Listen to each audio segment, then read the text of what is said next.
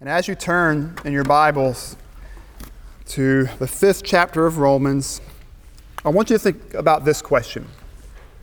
Who are the people in your life that you would die for?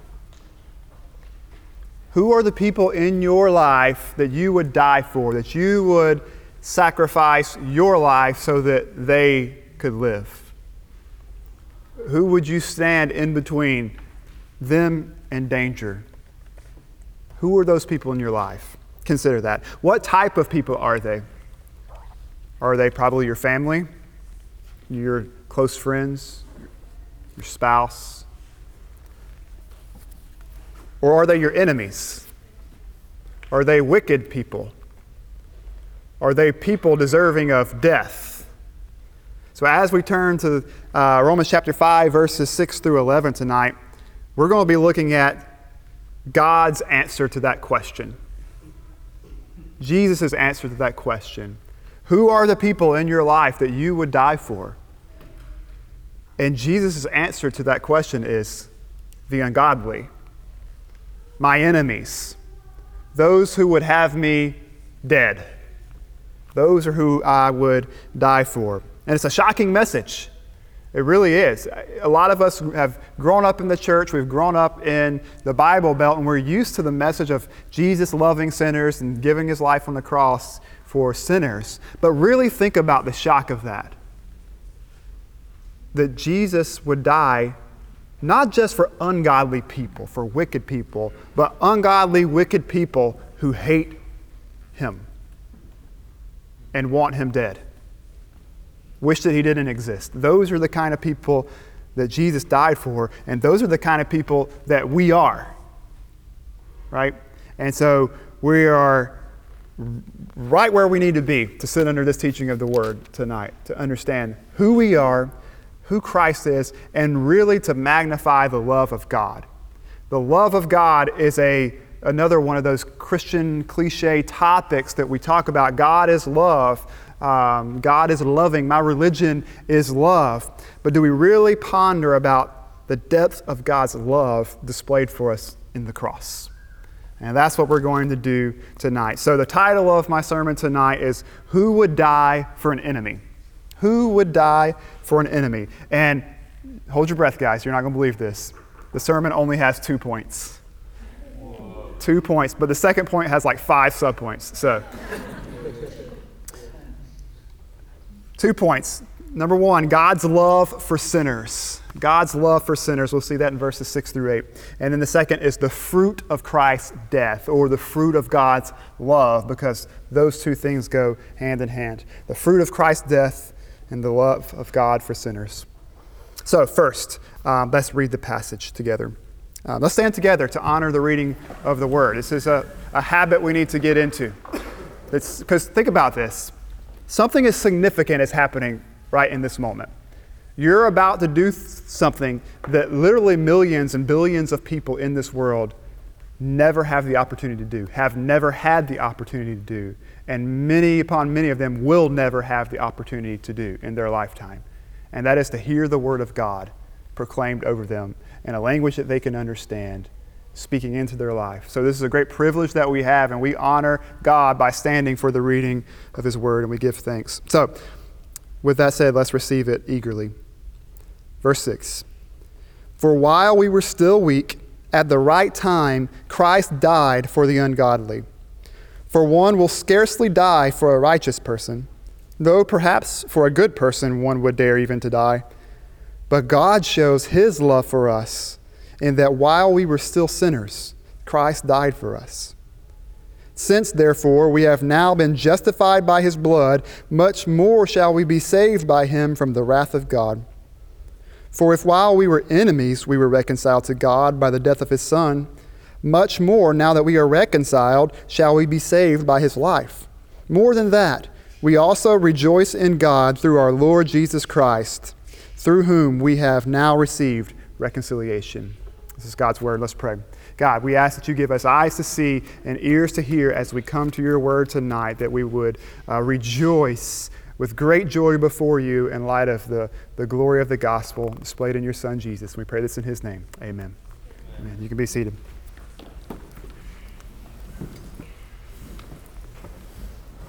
So as I said, our 2 points, sort of where we're headed, God's love for sinners and the fruit of Christ's death. So first thing we want to consider is God's love for sinners.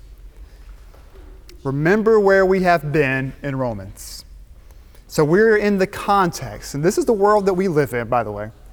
We're in a context of a fallen world upon which the wrath of God has been revealed from heaven,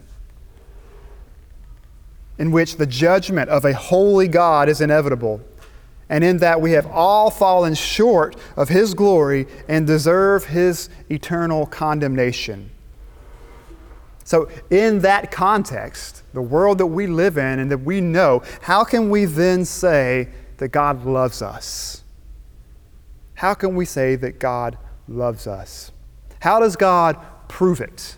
How does God prove that He loves us? Well, He sent His Son. Christ died. And this passage is about how God demonstrates His love towards us, how He proves it.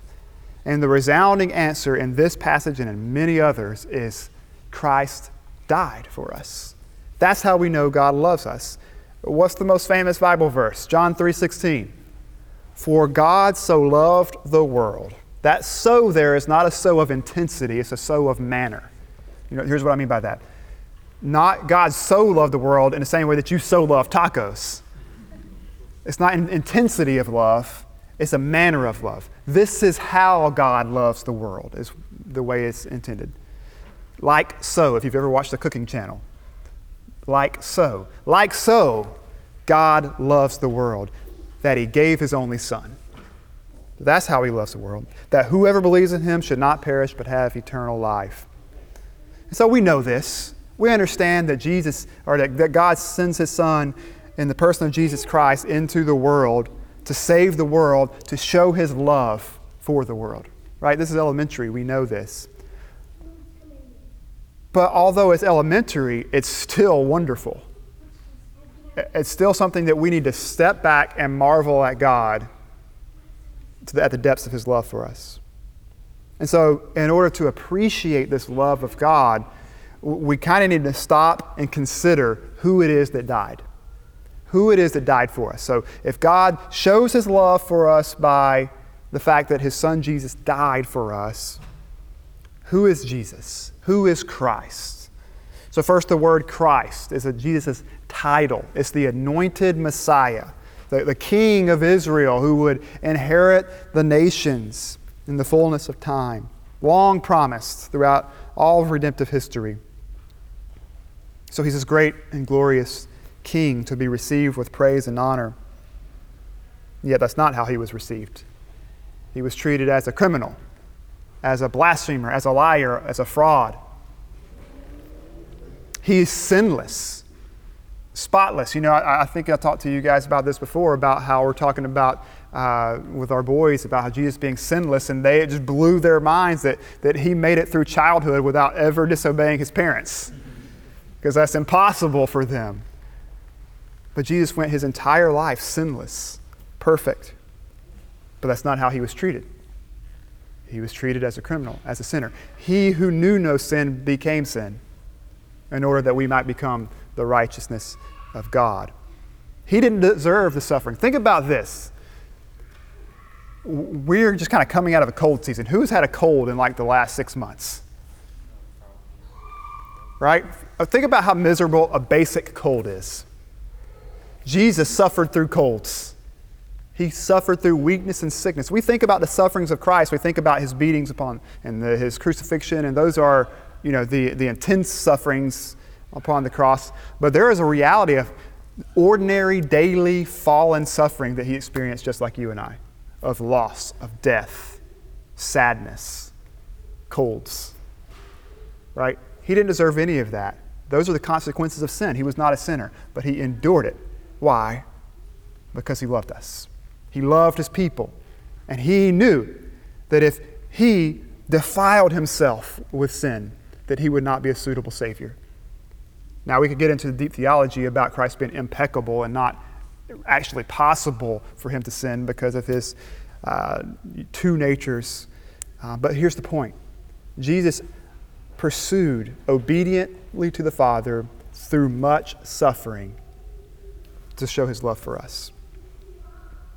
So he is the anointed Messiah, King of Israel. He was a sinless Son, and he's the eternal Son of God. So he wasn't just some rabbi.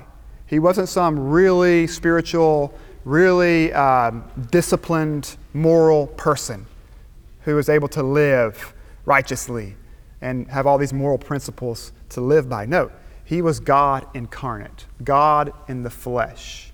So you understand, when the Bible speaks of Jesus being the Son of God, it's not speaking of him as being a son in the sense that he was created, that he's the offspring in the same way that we all came into existence through a mother and father. The Son of God didn't come into existence at any point. The old creed says that he was begotten, not made, because begotten, the word begotten communicates sharing of the same essence. So humans beget humans.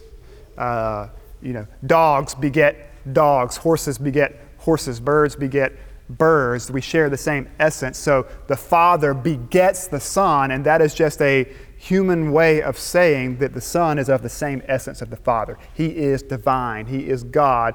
Everything that is possible to be God, the Son is, and has always been, and will always be.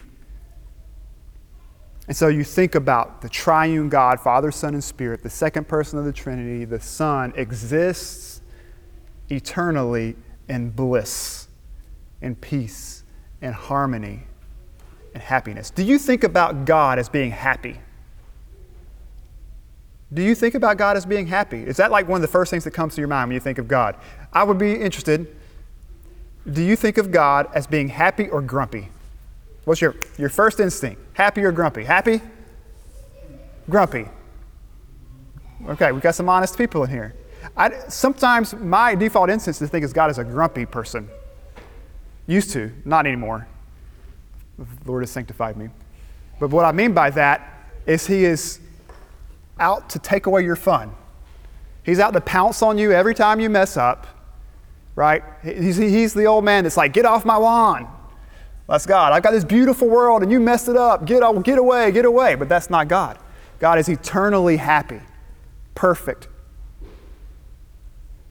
And the Son has experienced this forever. And then we see this in the Scripture where he sets this aside. Not that he loses it, but he sets aside these divine prerogatives in order to take the form of a servant. He doesn't count this equality of God as something to be held on to at all costs. But instead, he veils himself. He empties himself, takes on the form of a servant, of a human form. And being found in human form, he became obedient, even obedient to the point of death on a cross. And so when we consider that who it is that died, it is the Christ, the sinless, eternal Son of God in human form. He died for you and I. For all those who believe in him, he gave his life of suffering for us that we might be saved. And so this is a proof to us that God loves us. If you're ever tempted to doubt that God loves you, you look to the cross. You look to your Son. You don't look to your circumstances. That's what we do. We look to our situation. We go, I'm suffering right now. Things aren't going my way. One thing after another keeps piling up. That means God is out to get me, or he doesn't exist, or name the list and go down. We judge the love of God for us by the cross. And here's something, this is a side note. This is not on my notes. This is one of those invisible points I was talking about.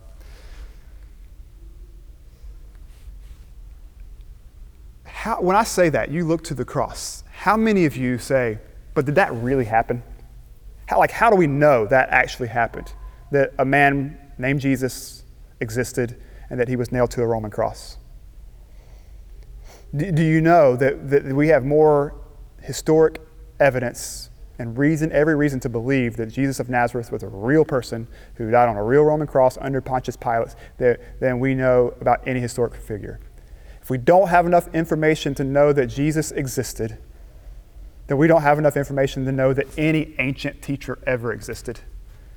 We have more information, early information from Jesus and his followers than we do of Plato, Aristotle, any of the great teachers that you're learning about in this university.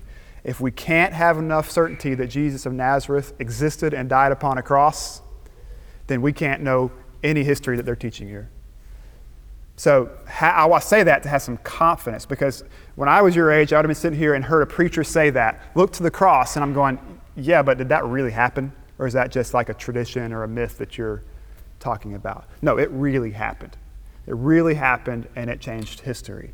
And we have proof of that in history. And so we don't question God's love for us based upon our circumstances, because as we said last week, sometimes our difficult circumstances are an act of God's love towards us. Actually, they always are, not just sometimes, right? So we look to the death of his son. So when we've considered who it is who died and why he died, this passage makes some emphasis on the timing of his death. The timing of his death. What does it say? It says, at the right time. At the right time. So what makes it the right time? Well, it gives a few different reasons. One, it says, for while we were still weak. While we were still weak, at the right time, Christ died for us. We were weak. We were morally and spiritually in bondage, unable to please God. Have you felt like you want to be a good person? You want to do the right thing? You want to be the kind of person that you think your friend is? Or maybe your grandma is, and you want to be that kind of person, but you just can't do it. You don't seem to have the power. The harder you try, the more you fail. It's because we're weak.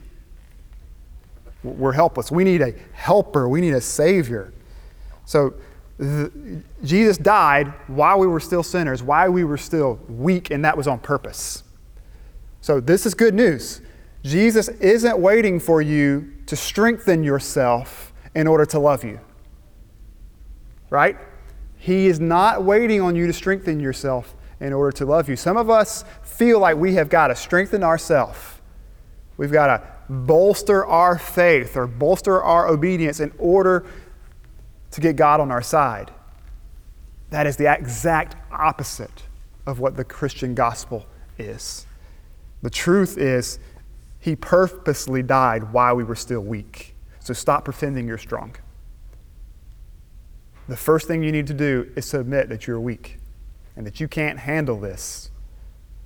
The Son of God left heaven, endured a Roman cross because you couldn't handle it. So receive that as good news and help. The second reason it was the right time is because we were ungodly. Wait, this is where it gets fun. The Son of God shows his love for us when we were ungodly. See, that doesn't compute. If you haven't had the blessing of being discipled and raised as a Christian, that doesn't make a whole lot of sense. That God would show his love for the ungodly. Because almost every other religion, and probably every other religion, you've got to become godly in order sort of to fit in with God and to reach God. You've got to do all these things to make yourself worthy and to become godly in order to be loved by the God of those false religions. But the true God says, no, you can't do that, and you aren't like that, and so I'm going to move towards you. I'm not waiting on you to move towards me. I'm moving towards you. While you're still ungodly, God is going to show his love for you. Listen to how Paul sort of argues this. This is the question I asked you when we started. In verses 7 and 8, he says, for one will scarcely die for a righteous person. So what he's saying is, it's hard to get someone to die for a good person, right? He says, though perhaps for a good person, one would dare even to die. Now, there are some people that we would be willing to die for, he says. He says, but God shows his love for us in that while we were still sinners, Christ died for us. Then he moves on to say that we were enemies. So it was the right time because we were ungodly. We were sinners and enemies. Sinners. No one wants to be sinners anymore. Now, Here's what I mean by that. Everyone wants to be a sinner. Everyone wants to give in to the passions of their flesh and live contrary to God's law, but no one wants to admit they're sinners. No one wants to admit they're sinners. It's a good example is if you go to Starbucks or something and order a cup of coffee, there's going to be some sort of virtue signal printed on that cup of coffee. You know, it's save the whales, some sort of social justice thing. It's going to be printed on there to make you feel like you're a good person because you can't be a sinner. The last thing you can be is a sinner and a wicked person. We actually should probably have coffee cups that says, such a worm. Totally depraved. What a wretch. What'd you say? Kill the whales? Yes, we have killed the whales. We need to repent of that. But Jesus says the well don't need a physician. Those who are well don't need a doctor. It's the sick who needs a physician. And so, you know, it's kind of like me ignoring lower back pain for a while. And then one day I wind up locked up on the floor in the back of our church right before Sunday service because something clicked in there that wasn't supposed to click. You know, I was sick and tried to ignore it. The check engine light, we've been talking about repairing cars. You know, that check engine light, the number one way to fix that is put a piece of black tape over it, right? The sick need a physician, not the well. So if you're not sick, you don't need saving.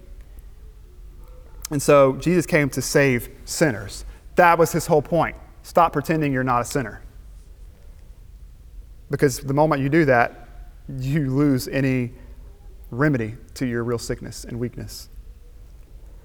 But we weren't just sinners, like neutral sinners who just break God's law. We're actually actively rebelling against him. So we weren't just passively disobeying God, but in active rebellion against him. And that goes back to what we were talking about in Romans chapter 1, that there's this knowledge of God that is inherent in humanity because we're made in his image. But what do?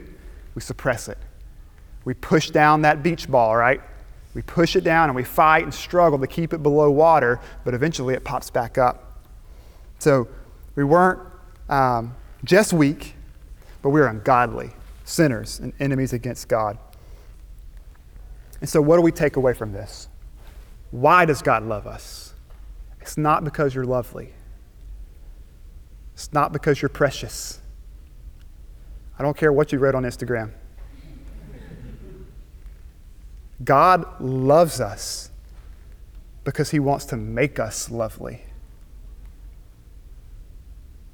God loves us so that we would see his loveliness and glorify him and desire to be like him.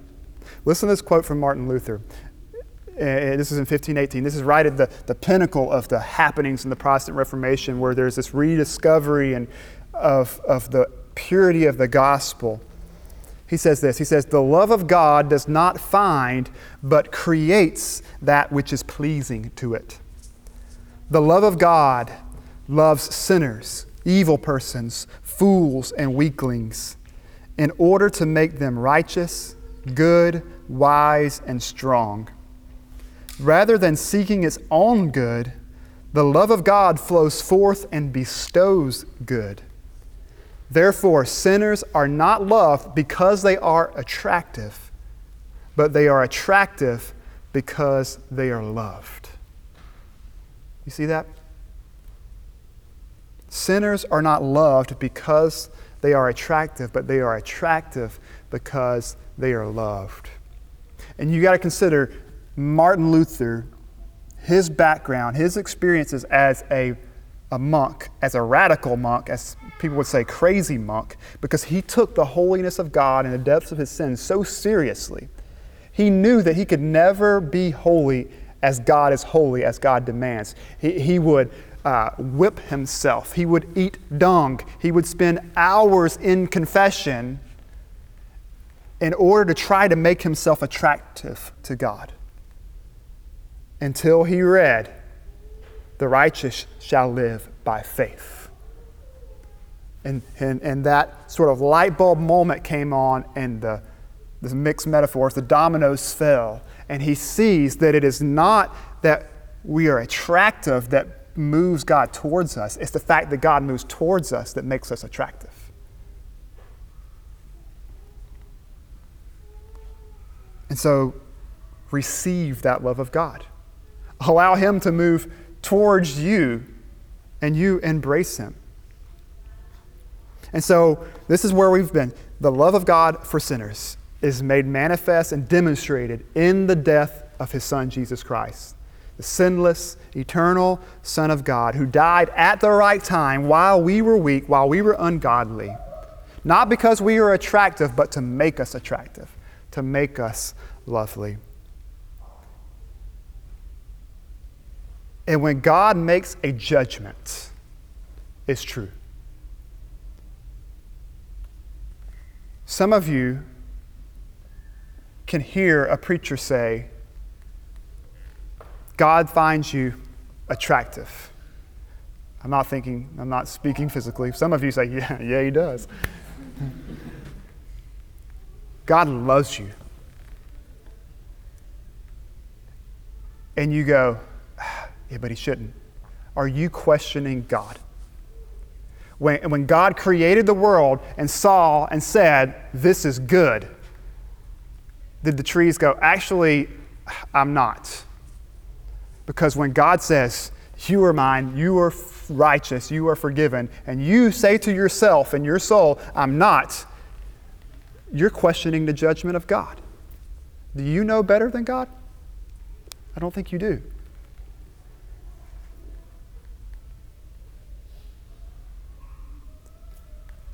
So we receive this gospel not questioning God, but thanking God. We see the apparent contradiction. I'm a sinner. God says I'm justified. Simul justus et peccator. At the same time, justified and sinner. We take that, and rather than questioning God and wrestling in our sin and doubt, we turn it into thanksgiving. We give thanks to God for his grace. That's what we're called to do. And so that moves us into the fruit of Christ's death. So he died for us while we were still sinners, showing his love. And so what does the love of God and the death of his Son, Jesus Christ, produce in us? And this is just a few of these things. We'll come back to that question many times in the book of Romans. But in this passage, there are three fruits of Christ's death: justification, reconciliation, and joy. And we see this in verses 9 through 11. So justification, verse 9. Since therefore we have now been justified by his blood, much more shall we be saved by him from the wrath of God. Now, we've talked about justification quite a bit in the last few weeks, so I'm not going to rehash that. But here's the logic of this verse. Since therefore, right? This is a logical argument that's being grounded in what has been said previously and what's happening next. This will be called a bilinear proposition. So the statement that he's about to say, the support for that statement is on both sides of the therefore. Since, what I said earlier, therefore, what I'm about to say, what is he saying? We have now been justified by his blood, much more shall we be saved from him from the wrath of God. What are you talking about, Paul? I thought we were saved. How are we going to be saved again? This is what he's saying. If Christ's death, which was something that happened in our past, Jesus died in our past. If his death in our past has justified us in our past and in our present, we will also be saved by his blood at the time of future judgment. Tracking with me? I know there's a lot of stuff happening there. Because of what Jesus did in our past, he died for us and justified us. He did that in the past. We can be confident that we will also be saved from whatever we face in the future, particularly God's wrath poured out in the final judgment. You see that? So if you have a tendency to doubt your salvation, this should be hopeful to you. Because Jesus died in the past, and he's justified us in the past, how much more will he also save us in the future? So we need to talk about this term, save. Get saved. You hear this a lot. You need to get saved. Have you been saved? And And so what does that mean? Some of us, if we grew up particularly in a Baptist, fundamentalist Baptist context, we might have a hard time saying something like, will be saved, or I am being saved, because we would say that once saved, always saved, right? You were saved in the past. It's a one-time event. You are saved.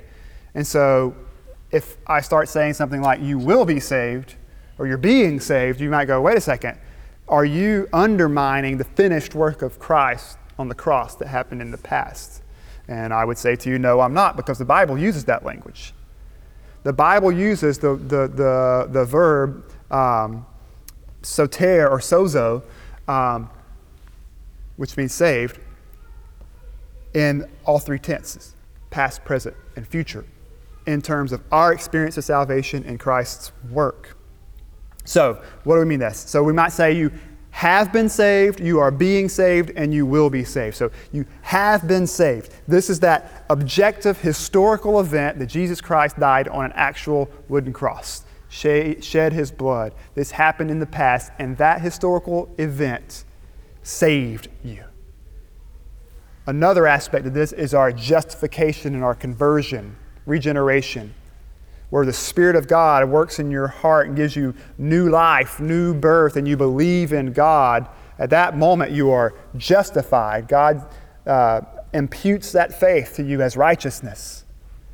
That is a have been saved moment for you if this has happened in your past.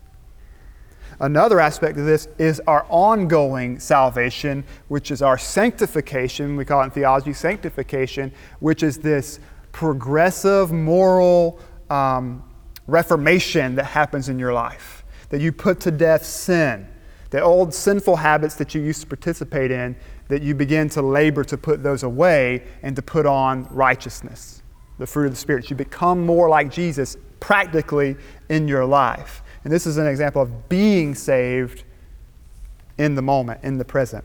And then we have future salvation. We will be saved on that last day of judgment that we've talked about before. That when we all stand before God and have to give account of our lives, it says that we have to give an account for every idle word. Every idle word that you've just thrown out there, you said without thinking. God's going to ask you to give an account for that word. Every idle word in the comment thread of something on social media, God's going to ask you to give an account for that word.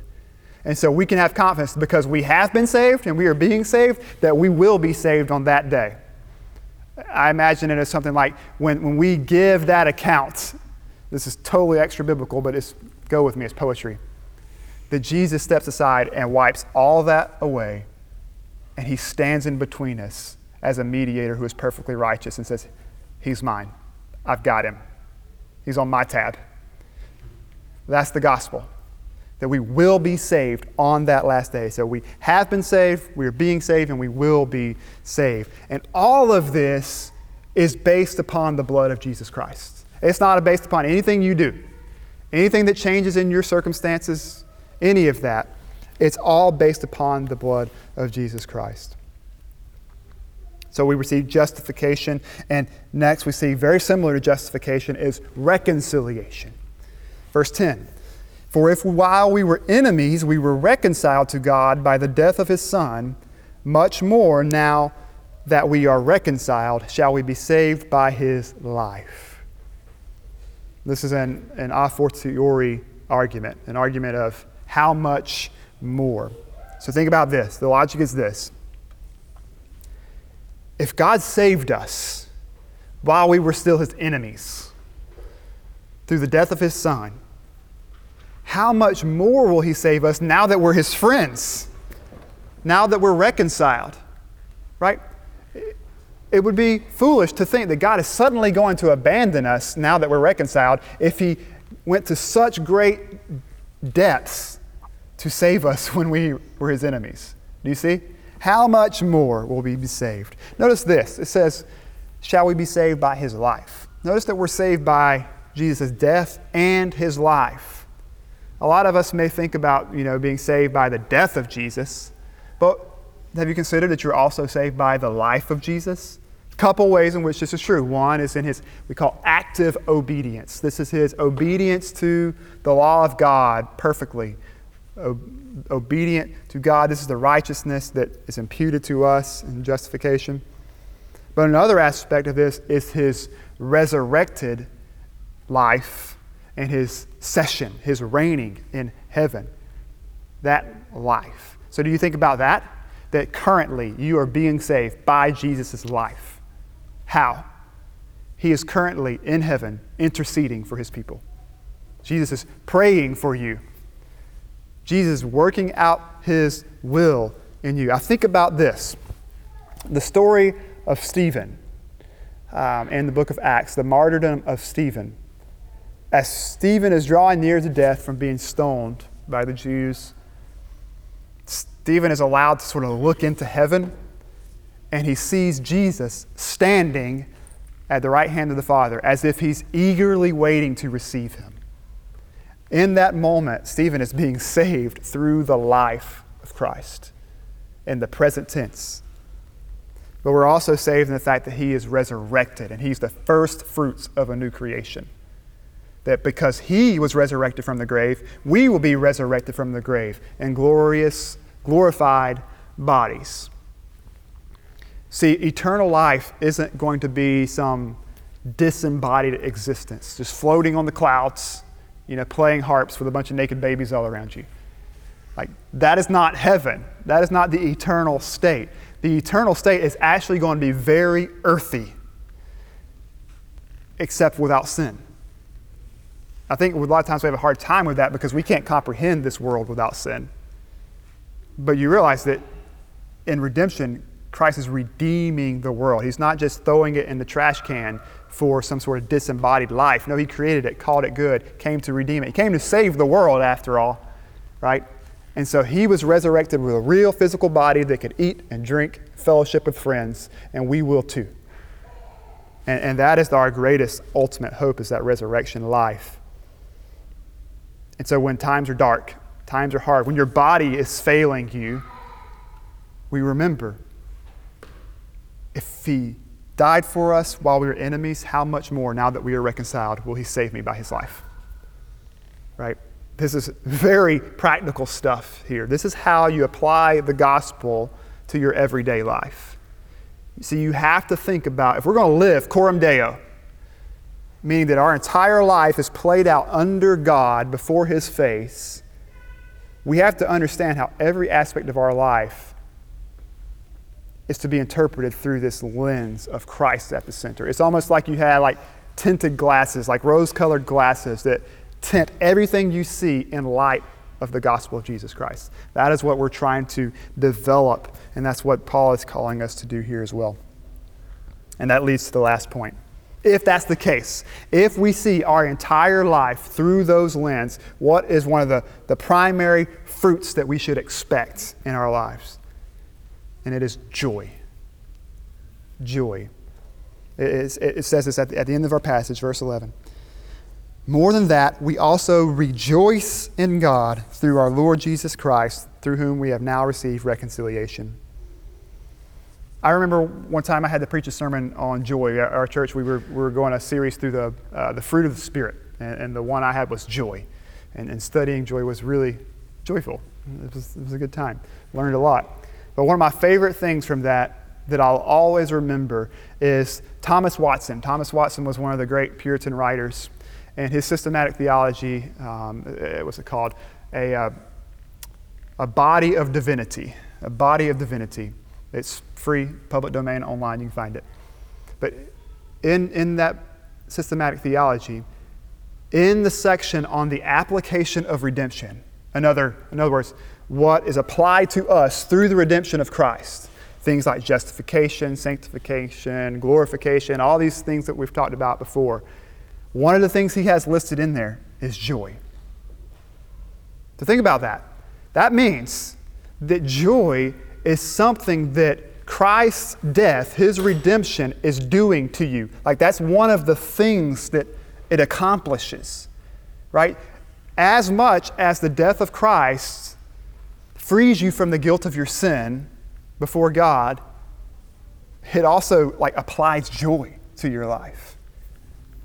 And when you're expecting that, it changes things. So if you're trying to, if you're aiming at something, eventually you're going to hit it, right? And if you realize that sort of one of the targets that Christ is aiming at in your life is joy, you realize that is something Christ is trying to do. And he's not actually, because a lot of us think that that's kind of the opposite of what he's calling us to do, right? It goes back to our grumpy God, happy God kind of thing. But he's actually trying to make us joyful. Here's Thomas Watson's definition of joy. He says, joy is setting the soul upon the top of a pinnacle. It is the cream of the sincere milk of the word. Spiritual joy is a sweet and delightful passion arising from the apprehension and feeling of some good, whereby the soul is supported under present troubles and fenced against future fear. That last sentence is very helpful. What's the purpose of joy? What is the role of joy in the Christian life? One is to support us under present troubles, but also to be a fence against future fear. Have you thought about joy being a weapon of spiritual warfare? God calls his people into a holy war, if you will, into spiritual warfare, right? And one of the chief weapons is the joy of his people. Think about the apostles in the book of Acts. You know, they're going around preaching the gospel in all the cities, and one Anglican bishop said that everywhere that the apostles went, a riot broke out, which is true. You read through Acts, there's several different altercations and riots in the cities. He says, but everywhere I go, people throw tea parties. And it's like, ouch, okay? We're doing something different. But think about this. They're going, people are literally trying to fight them, trying to kick them out of the city because of the message that they're preaching. They get thrown in jail, and what do? They rejoice. You know, they beat them and say, hey, stop preaching the name of Jesus. Well, what do? They rejoice that they're worthy. They're counted worthy to suffer for the name of Christ. They put them in jail. What do? They sing hymns and convert the jailer. It's like there's an unstoppable thing that joy in Christ does. It supports you under present troubles, and it's a fence against future fear. You think about the great stories of warriors. The best warriors are jolly warriors. They're the ones who sit around the table while the enemy is out in the field.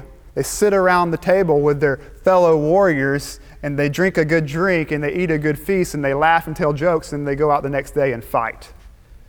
That's what God would have us do, to be jolly warriors, to gather on Sunday evenings with your friends, to drink a good drink, to eat good food, and then get busy, joyfully making war for his glory.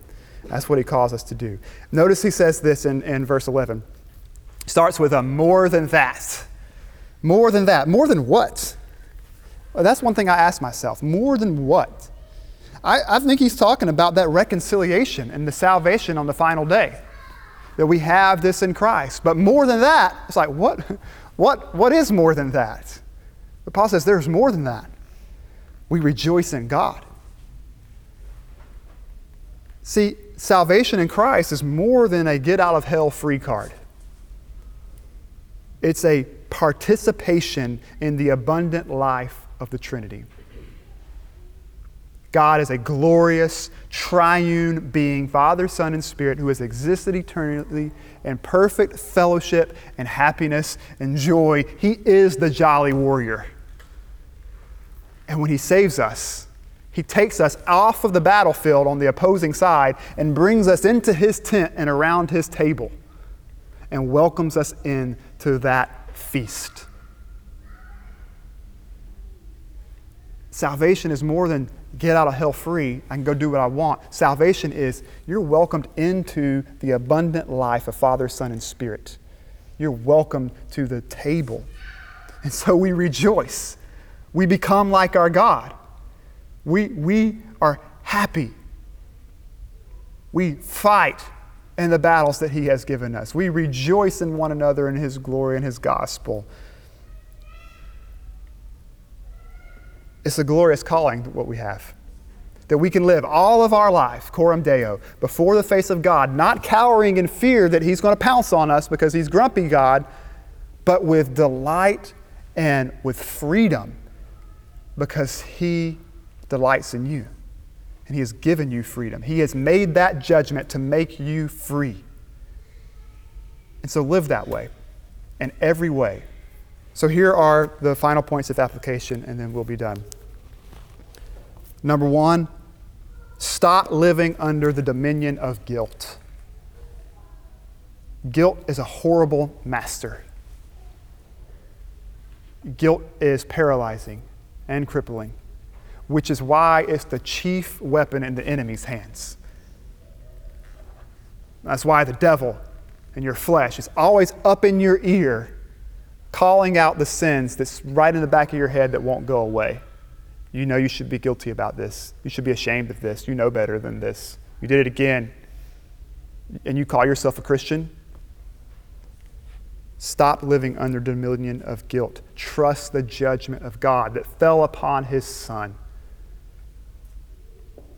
Probably in the near future, I'll pull out another quote from Luther where he talks about using the condemnation of the devil as the sword by which you cut his throat. Because when the devil comes in your ear saying, you are a sinner and therefore damned, I say, but no, I have a Savior who died for sinners. So when you call me a sinner, it doesn't scare me, it actually comforts me, because there's a Savior who upon His shoulders lay all my sin. So stop living under the dominion of guilt. Confess your sin. Stop harboring it. That's why every week we have this opportunity to walk through the law of God, to confess our sin to the Lord. And once it's confessed, it's atoned for in the blood of Jesus Christ. You don't have to live in the guilt of it anymore. Walk in joy, walk in freedom. Number two, let joy be your support in present troubles and offense against future fear. This is the main application here, because you would think it'd be easy, but it's not. We often find things to complain about, to be grumpy about. We need to be reminded that God has given us everything to be joyful about. So let joy be your support in present troubles and offense against future fear. 5 subpoints. Number one, how do we do this? How do we do this? Coram Deo, Christian fellowship, how do we do this? Let joy be our support and offense. 1, feast with friends. Find every opportunity to show extravagant joy. Feast with friends. Make these Sabbath dinners a priority. Welcome people into your homes, your apartments, your dorms. Even though you're poor, you can both eat ramen together. Feast with friends. Gather in the tents to be sent out to fight.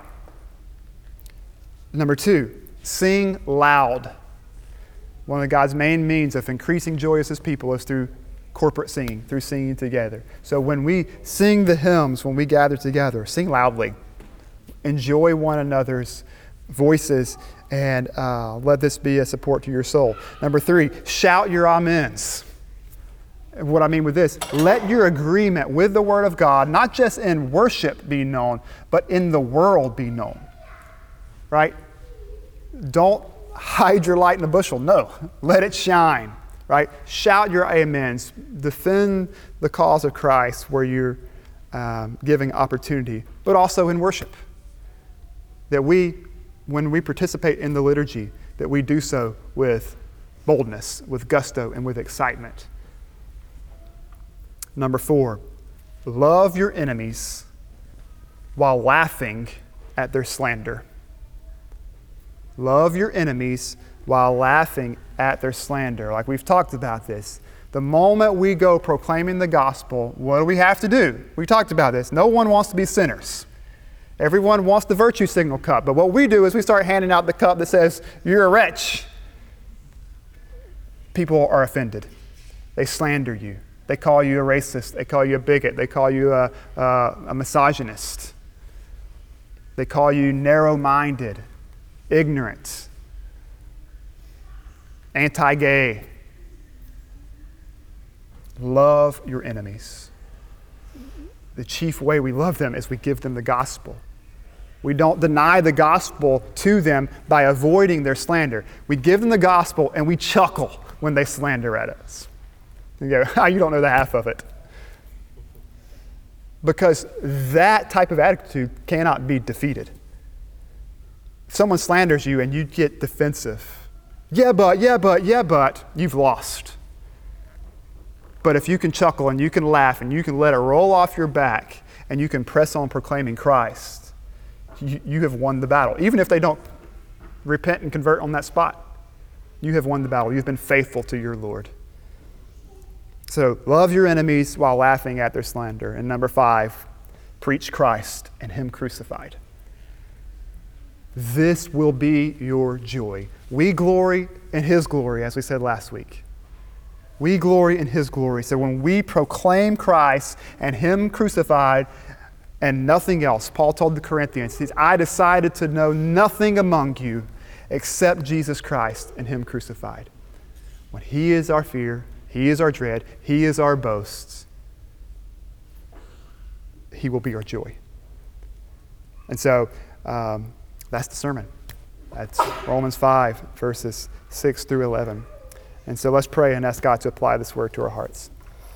So God, we do come to you right now and ask you to do that work, that you apply this word to our hearts, that you produce in us the application of the redemption purchased by the blood of your Son, which is joy.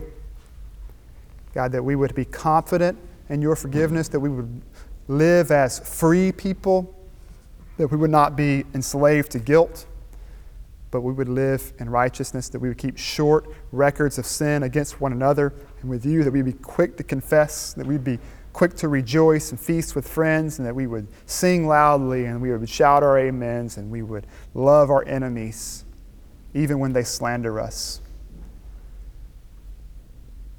And Lord, we pray that we would know Christ and Him crucified, and that He would be our boast, both in word and deed. And we ask you to do this now in Jesus' name. Amen.